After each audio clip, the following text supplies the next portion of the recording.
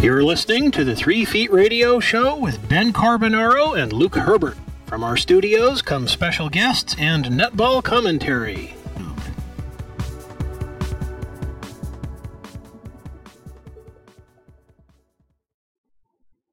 G'day listeners, we've had a week off from the 3 Feet Radio Show, but we're back on board this week, and joining me in the studio is my co-host, Luke Herbert. G'day, Luke.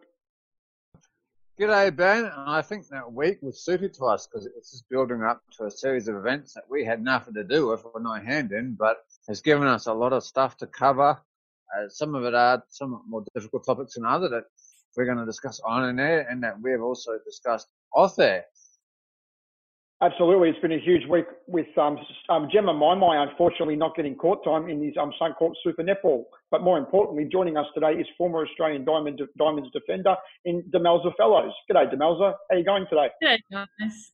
Thanks for having me. Really nice to see you both. No worries. It's been quite a few years, Demelza, since we last chatted to you. Yes, I've been off in the wilderness doing some other things, but it is lovely to be back here chatting about the number one game, hey? Yeah, absolutely. And just first of all, just to kick things off here, you've always been quite vocal about sport politics. And in my introduction, I referred to Jemma Mi Mi and the situation of her not getting court time for the Firebirds, despite being used as the face of Suncorp Super Netball's Indigenous round for the last 2 years by Netball Australia. What are your thoughts on what happened and the whole issue? Well, I think it's been a really interesting thing to watch across the last week. The times that we're living in are changing, and sport once upon a time was able to just kind of stay in its own lane as sport, and people involved with sport, were mad, code heads type thing. They were passionate about their game and their team and what happened on the field or on the court. But these days we're in a different landscape, and politics and socioeconomic issues and socio-political issues definitely kind of come into play more and more these days. And netball, they're facing this sort of, I guess, this really tough challenge this week, Netball Queensland in particular, with what happened with Jemma and Indigenous round. And, I don't know the answers of how the best to respect and honour the traditions and the heritage of Indigenous culture. I don't know the answer to that. I thought that including the Indigenous round, and netball's done lots of things over the years to kind of face these issues. It's always been a sport that's been at the front of that. We've done Pink Lace round and looked at gender issues and sexuality. We were the ones that led the pregnancy debate. We're working for women's equality. And now this big, huge issue here, but it's none of those kind of social or political issues have ever come into play in terms of who deserves court time. And we've always managed to somehow make it that. I remember when we did the minute protest over the AMPA stuff, and Trudy playing after 20 weeks for the pregnancy, and all of these kind of things were allowed. They happened outside of team selection. They happened outside of the actual 60 minutes of the game. And this issue is one of the first times that I've seen where we're asking the actual team environment and the game itself to take that issue into its hands. And I find it really unfortunate. And I think my first reaction when I saw all the uproar was, I wonder how Jemma's feeling in everyone expecting her to get a token amount of court time. Like, she lives every day bleeding to be on the court for the Firebirds, regardless of her cultural background. And I know that's a huge part of her, but she would have spent every minute of that match being ready to play anyway, and dying to get on the court just because she's a Firebird. And Rose, of all coaches, I've been there. I've been on the bench desperate to get on the court with Rose. She'll play the team she wants to play in the situation she wants to play it in, and she's very much not someone to suffer to kind of take in that external pressures, and I just find it really hard. I feel like Rose as a coach is being asked to alter who she is and how she goes about things because of the issue that's outside of the 60 minutes of the game. Jemma is being asked now to also expect to just get a bib thrown her way because she's the face of the issue, whereas she would want to get on the court on her merit. And that side of it's really, really tough because she is, on the other hand, like the issue is bigger than just netball, and she has been used as the face of it, and she is inspiring people regardless of her time on court, and she is representing so beautifully and proudly the Indigenous culture. So it is a little bit of a tough one, and we all would have loved the fairy tale. We all would have loved it. It's the same as when you love the fairy tale, you want to see it come to fruition, but we've never asked the game itself to play out that before, and I just don't know what the right answer is. But I was like, oh man, I wonder how Jemma feels about this. Yeah. And just before we leave the issue, and Ben and I talked about this off air, just to let you know where the question came from, and we were talking about it from a marketing angle, and since we'll get to your role in marketing in a moment, but just purely from a marketing point of view, isn't it strange that if you're going to use any player, regardless of race or what sport or even sex, if they're going to be like, oh no, your marketing material, posters and whatnot, don't you then have to ask, in the case of netball, are we certain this player is going to get court time? Because regardless of the situation, isn't it odd then that player then sits on the bench and all over your marketing material?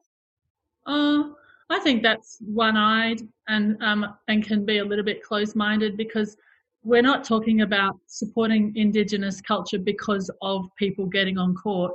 We're talking about representing and respecting and honouring something enormous, a culture, a people, a race, a history, and that just says then that only netball players who are Indigenous matter in the round, and it's not talking about fans, it's not talking about umpires that have gone before us, it's not talking about coaches who are involved in the game. It's just saying that the only way you can represent Indigenous culture is if the person's throwing the ball around, and I think that is narrow focus. AFL and the other codes who do these rounds also have 20, 30, 50, 100 players to choose from. And at this point in time, where in the past we've had 5 or 6 Indigenous athletes in the system, we've only got one, and that is us getting back out to the grassroots. That is us breeding through and making sure that even though we do have Indigenous programs and we do have multicultural programs and we are trying, then perhaps we're not hitting the mark in bringing up that talent.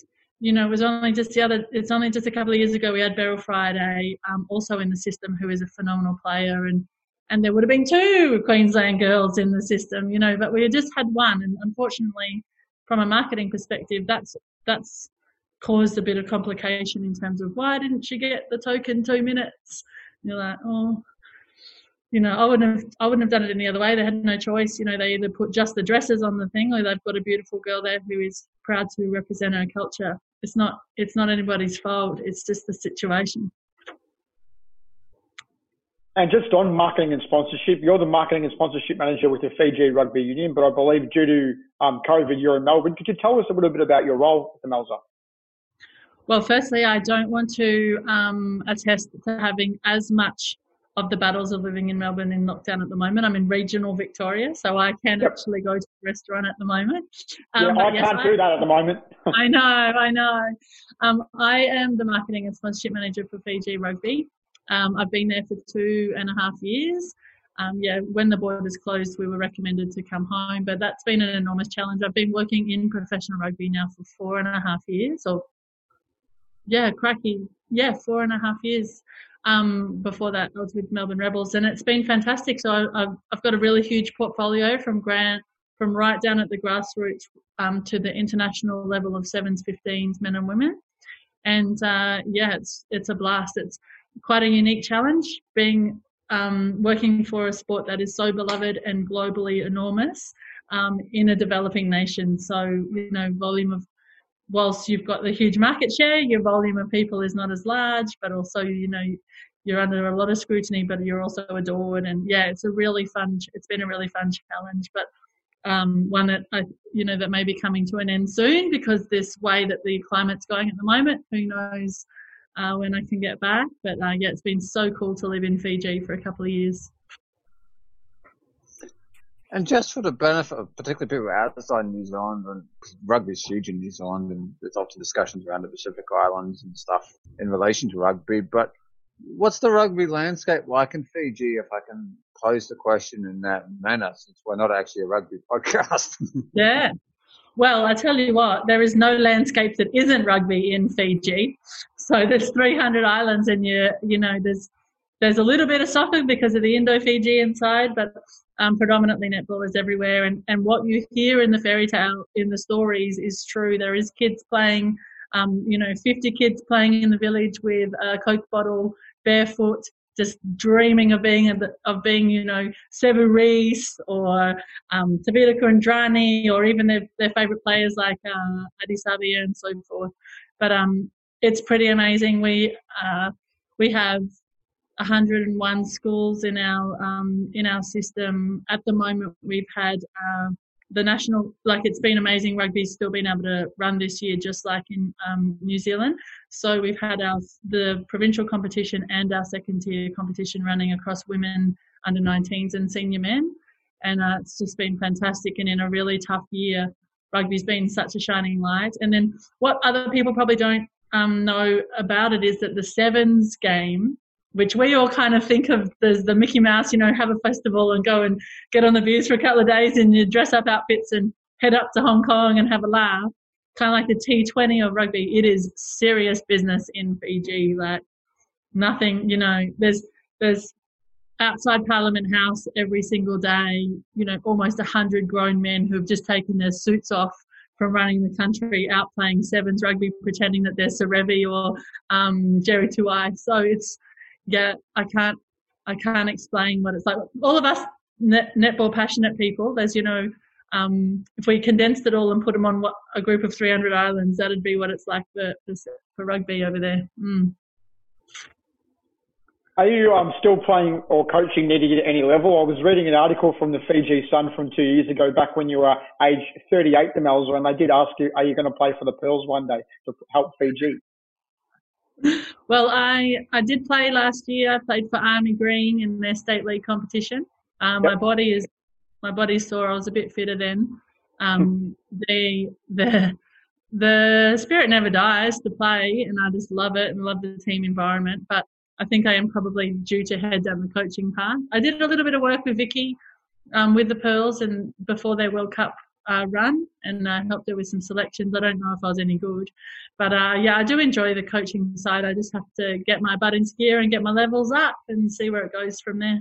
Be sure to follow us on social media at 3 Feet Radio on Twitter, Instagram and Facebook. You can contact us via email 3feetradio@gmail.com, and we're also now available in audio only format on Apple Podcasts and Whooshka. Well, if it wasn't for COVID, I would suggest to you that the Southern Blast, they have a coaching vacancy, but it's probably going to be filled by someone a bit closer to home in the current climate.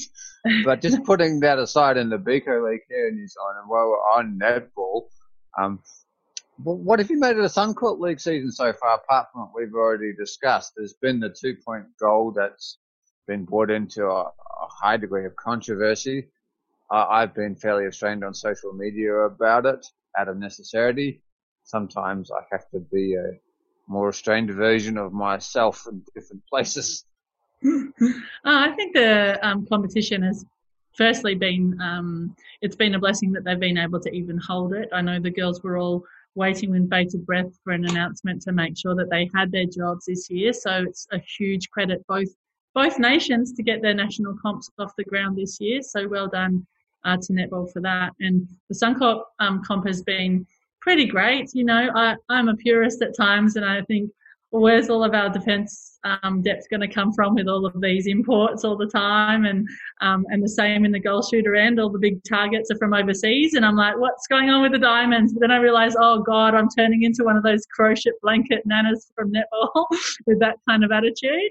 But no, the girls are showing, incredible fight. It's huge tenacity. The game's been marketed really well again. The 2-point shot is just, I wasn't fussed about it. I think good on you, come in, give a little bit of energy. You let teams provide some upsets and make the goalers work. It's a terrible rule for defenders. I hated that part of Fast 5 because it you have to change your whole mindset around how you run the circle, where you push people, what their strengths and weaknesses are. But it has caused a lot of diversity in game styles. You've seen a lot of changing up in defensive setups. You've seen the return of a beautiful mobile circle and the return and the stepping up of girls doing their long range shooting. And everybody does. The girls all spend hours and hours, in front of the post, and they're all capable. And now it's got a bit of weight to it. So it's just stretching them and getting people to actually, show variety, show some spunk. And then, you really do appreciate some phenomenal athletes like Jo Harden and Steph Wood and these guys that pull the trigger. I've got a few girlfriends from my era who have always been the long-range goalers, and they're just like, where was this in our day? This is rubbish, And Nat Medhurst would have absolutely nailed it in the 2-point shots. Then I just attest as well. So would Coxie, because she was a mid to long-range goaler at a very high accuracy as well. So it would have been phenomenal to see some of that, although I did experience a few heartbreaking grand finals against her as it was, so I don't want her to have the bloody 2 points against me. That would have been awful. But I think it's all right. The comp's good. I just would love to see the A&L return to make sure that our depth is continuing to grow. With only sort of 10 girls in the team, and 1 to 2 amazing internationals in everybody's squad, it's slim pickings for Stacey, I'm concerned.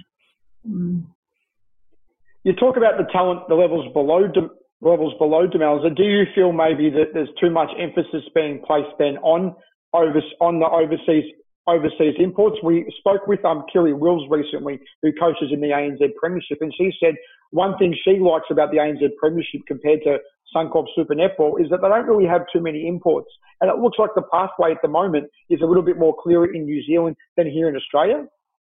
Yeah, I think we'll get we're just having an anomaly year this year without A&L, and then the state leagues will get to grow then and strengthen, and it'll be what it is going to be. Professional sport needs to go this way. It's exciting. It's fantastic to bring in overseas. It's a testament to Australia's to the business from Suncorp Super Netball that they can bring in these marquee players and make our game more global. I think the challenge is for us, A, the A&L, and then B, to get all the state leagues just firing, let's make them semi-professional. Why can't the Queensland Heart Sapphire Series become as strong as the Q Cup in Rugby League? Why can't the VNL become as strong as the VFL? Why can't the SA Premier League be as strong as the SA NFL? They can be, and that's the challenge, is to get the talent up there. Then we just keep breeding the factory of netties moving forward, and just keep the game more levels of depth and strength. That's my belief anyway. And just for our international listeners who might not know, particularly since we discussed pathways in New Zealand a little less now that they've improved, can you just tell us briefly what those state leagues are? Yeah. Oh, sorry. So the state league are the premier competitions in each of our states. So in New Zealand, it would be the provinces. And the club competition is a little bit different. I have played in the Dunedin and the Christchurch state leagues. So it's, the best club competition there. In Australia, ours, I guess, just out of numbers as well, because each of our states have such a high volume of registered players. We have the premier competitions that run, and they have select the associations where all the players or the club players play, then select representative teams, and you usually have a senior A and B, or premier and reserves, or whatever is the way it goes, and they all play against each other. So in Queensland, there's 8 teams in theirs, and there's 2 from up north, and then 6 from around the kind of Greater Brisbane, Gold Coast and Sunshine Coast area. And then I don't know the New South Wales one very well, but I believe it's quite similar. I played in the VNL. I played for the Ballarat team in Victoria when I was with the Rebels. So They have a really great one from Geelong right through to Country Victoria. And again, it's about 10 teams. And so this is where people like, of all people, Lara Dunkley, the wing attack from the Firebirds, who stayed on the court on the weekend. She came through the VNL and didn't just come straight out of sort of school into a National League program. These are where these players blood themselves and go in and out to keep their strength up. It's where they play off the field. The beautiful Honey, the young girl Honey, Taylor Honey, who's with the Vixens. These kind of players are, stalwart Victorian Premier League players.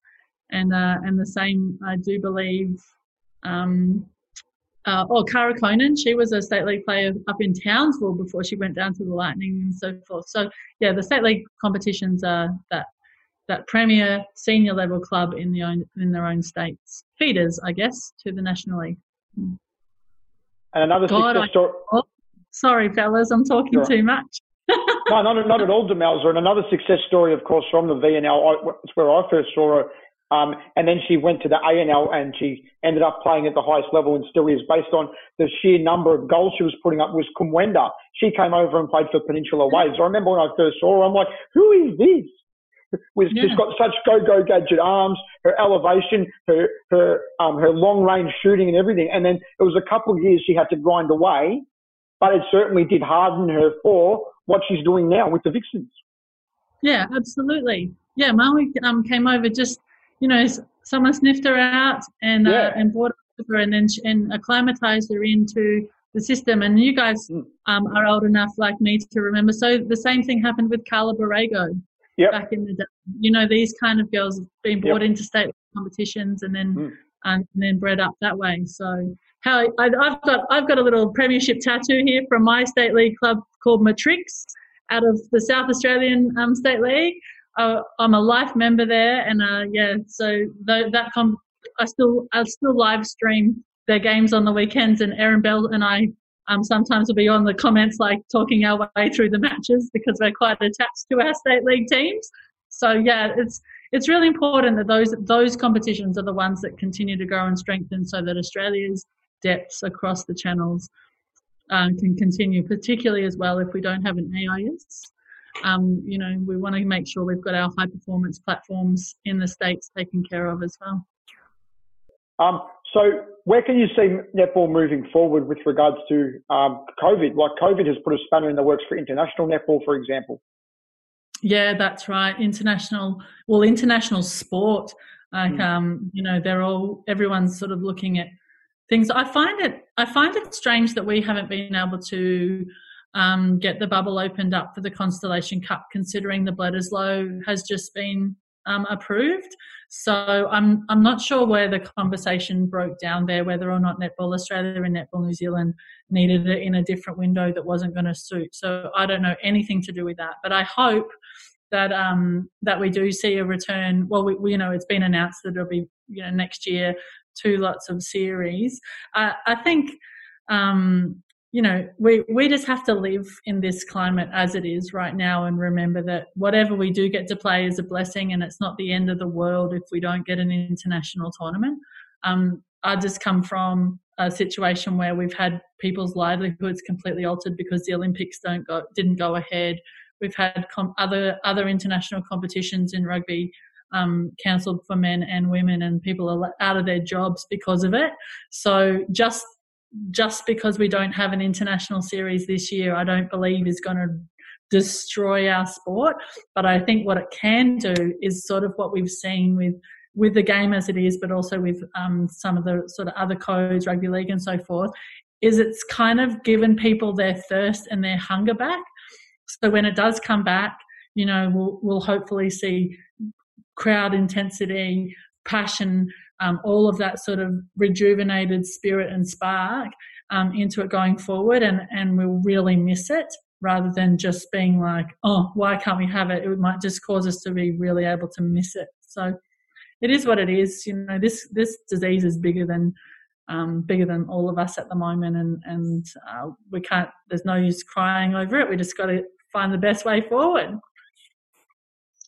But just coming or staying with this topical thread for a moment, here in New Zealand, we're going to have the Silver Ferns play the New Zealand A squad, which will probably be like a ANZ Premiership All-Stars. The New Zealand men are going to come back like they did last year, and then we're going to, interestingly, of all things, have the under-21s play the Silver Ferns. So could anything like that happen in Australia? And the thing that particularly interests me and one thing that doesn't relate to the Constellation Cup but does work in your favour is that you've got a host of international players in Australia already for Suncorp League. So for the English side, you've just got to bring out the small number of players they want to bring out from the UK, and they go through the quarantine procedures. But as long as Joe Harton and Helen Housby and others don't go back home straight away, that could actually work. You guys could get something that we're not going to get on this side of the Tasman, and I'm going to be very envious. Well, yeah, absolutely. And even if we can't bring anybody in, because, the English borders are just about to shut again, we could run a World Series. So I remember, I'm going to go back to when TV was black and white and I was playing again. But we played in about 2006 or something in the World Series around New Zealand, and there was a whole host of us who were exactly that. So I played, Kat Latu, Jiva, myself, Peter Squire, Tash Chocolate. Who else was in the side? We had a bunch of,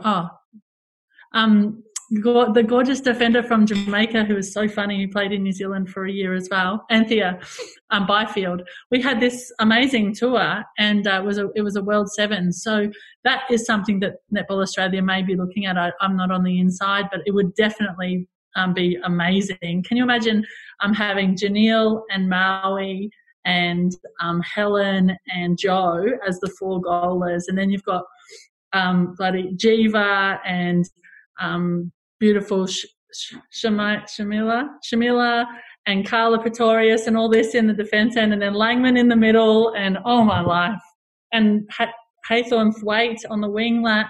Hello, if I was Stacey, I'd be saying, "There's my competition for the summer." And just imagine the marketing opportunities it would give too, because it would be absolutely huge, Demelza. Put your marketing hat on and tell us about that. It would be amazing. Oh yeah, absolutely. Well, yeah, I don't think you'd even have to half market it, because every single fan, it'd be like the all-stars of the Suncorp all together, and then you've got the diamonds on the top of it. So it could be seriously sensational, and it may be that we're just jumping the gun in Netball Australia, and Suncorp, they've got amazing teams, and with Channel 9 together, they may all actually have this all sorted out as, and we're kind of like, watch this space. But yeah, it'd be really great. Can you just imagine? It'd almost be like one of those British and Irish Lions tours where you get all the sorts of crazy fans, all the different colour. Denise Pittman would be there with her beautiful red roses jacket on, and then you'd have all the crazy Jamaicans there. You could have Diddy playing and Carla, and the noise and the drums, and it'd be really great. It'd be like Fast 5 on Heat. Well, I was always disappointed when the World 7 concept never came back. I understood why you couldn't play it every year and you wanted to keep the regular international matchups. But I thought every 2-3 years they couldn't slot in a 3-game series. I spent years being disappointed about that. So the prospect of that coming back, even if it happens in Australia, not in New Zealand, it's like, the netball fan in me that's not very objective, that, just wants to go absolutely woohoo and throw a party, and just moving on, just staying with the national netball for a moment, and this is speculative, so you don't have to answer, or you can just, you can just say you're being speculative, the next question. But with, broadly speaking, the current pandemic has we're seeing a less of a global focus around the world on anything from whether the trade, which we won't go into, to sports. So does that more regionalised focus, does that help Fiji netball in the long term? Does that mean we might see more of the Fijian national team out in Australia and New Zealand? The interesting thing for me that used to kind of hurt my feelings a bit about netball in Fiji is that there's still a way to go culturally for women. We're only coming from the seat of the number 1 and premier game. Women are only just starting to find their voice and find their confidence and find themselves in a safe and secure place to play rugby and come forward. And that is a game with a lot of resource. So netball, even though it is the number one participation sport for women, but it's starting to get outshone by rugby. It's culturally, the gender equity, and culturally there's a bit of a way for women to go before they will start to actually breed champions. I just found it interesting, even in the national camp, the work rate, that they get no money, and the attention to basic skills, wanting to turn up to training, the issues they've got to overcome to even want to put the work in to get themselves up to a decent level. The state league clubs, they're a bit of a way off, but it doesn't mean that, like, the goalkeeper for Fiji, out of raw talent, could be something incredible, but her work rate and her kind of desire to be challenged wasn't ingrained in her, because, those sort of things come from a young age. And I'm hoping that with the way slowly the UN Women and some other areas are starting to help affect that change in terms of how women see themselves in that environment over there, and the security and safety of women in that environment will start to pan out through the sports. But definitely in terms of being given resource and strength and support and being able to deliver on that, I think netball's still got a way to go. So the COVID regional boundaries are not going to be what helps to change the quality of outcome from Fiji. I think it's actually got to do with more internal stuff first. Yeah. But we could go over and, I think we can do a little bit more outreach. New Zealand does a lot of outreach, but in time there I only saw 2.5 years, apart from Vicky being there, there wasn't a lot of AusAid into netball there. It was Irene was there all the time, Jodie Brown was there all the time, these guys, but we didn't see a lot of Australians. Just a bit of a light-hearted one, Dem. Have you still maintained your warped sense of humour from your playing days? I have a couple of vivid memories of you. Yeah, Ben, Leopard doesn't change his spots, mate, and I'm still definitely a clown. I've got my serious face on today because you've hit me with all the big issues. But if you wanted to talk about little old grandmas trying to make John Farnham-style comebacks every time they watch the Suncorp Super Netball at the moment and see a defender with poor footwork, I'm like, I can give you a joke around those kind of stuff. And definitely still like to keep things fairly light-hearted. But age brings a bit of seriousness, I think. Sure, and I will bring up this one. This is a vivid memory from me, and I bring it up every time I see you. I remember at the Crown Plaza in Melbourne, across the road from Crown. It was a press conference before a test here in Melbourne. There was a lot of screaming going on, as I could hear from the hallway right near the press conference. And who was it? It was you and B. Chatfield running around in tracksuit pants like 12-year-olds. It was hilarious. It's imprinted in my mind. I tell you what, I'm sorry for that trauma, and if you do need to see a therapist, please let me know. But you can trust us. There's always going to be the defenders to keep things lighthearted and fairly active. So, definitely not one for the Zen and meditation kind of vibe. The only time I needed to see a therapist was when New Zealand netball's developmental pathways weren't sufficient and everyone knew it, but the people running Netball New Zealand, I think netball fans collectively were in therapy for a number of years. But just coming back to a more serious note for a moment, if I might, and I hope this doesn't be picky, but I wanted to pick up on something you said about sort of equality for women in Fiji, if I can use that term, and then participating in netball. Is one of the barriers, and I might have this wrong, so please do set me straight if need be, is one of the barriers, in short, because they're essentially responsible for what you might term home life, so cooking and raising kids, and then the time's not necessarily there put aside from to play sport as it is the men to go play rugby on if they play on the Saturday? There's probably an element of that. I don't think it's a sole issue. It's intrinsically around some self-belief, I think, as well. Like there's definitely a side of the homemaking part of it, but it's about believing and the conversation and flowing freely around educating yourself and achieving and having dreams and goals and having aspirational role models that can prove that as well. So it's easy for everyone to want to play rugby and have this amazing life overseas and earn money to send back to the village and all that sort of stuff, because they can see it every day with the 300 professional players that live overseas and send their money back to Fiji. Whereas there's no women role models showing them that that's a possibility. So then how do you have a dream about that? So then how do you start actually thinking about what it's going to take and waking up and dreaming and believing in yourself that that could be a thing? Or so there's a few amazing women that do cool things, like at the moment there's some really phenomenal, strong female politicians and some other stuff. But just in terms of sport, we don't see a lot of women doing things on the sporting field that really set, apart from the sevens, that set them all alight. Yeah. Okay, Demelza, thanks very much for joining us today. It's been a very long time since we last chatted, and it's good to get your take on the Jemma Mi Mi issue and quite a few other things as well. Oh, guys, it's been wonderful to hang out with you. Thanks very much. I hope I haven't got myself into any hot water.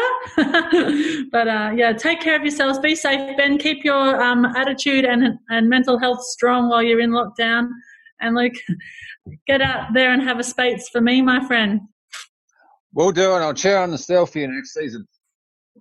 Very good. You've been listening to the 3 Feet Radio Show with Ben Carbonaro and Luke Herbert. Tune in next time for more special guests and netball commentary.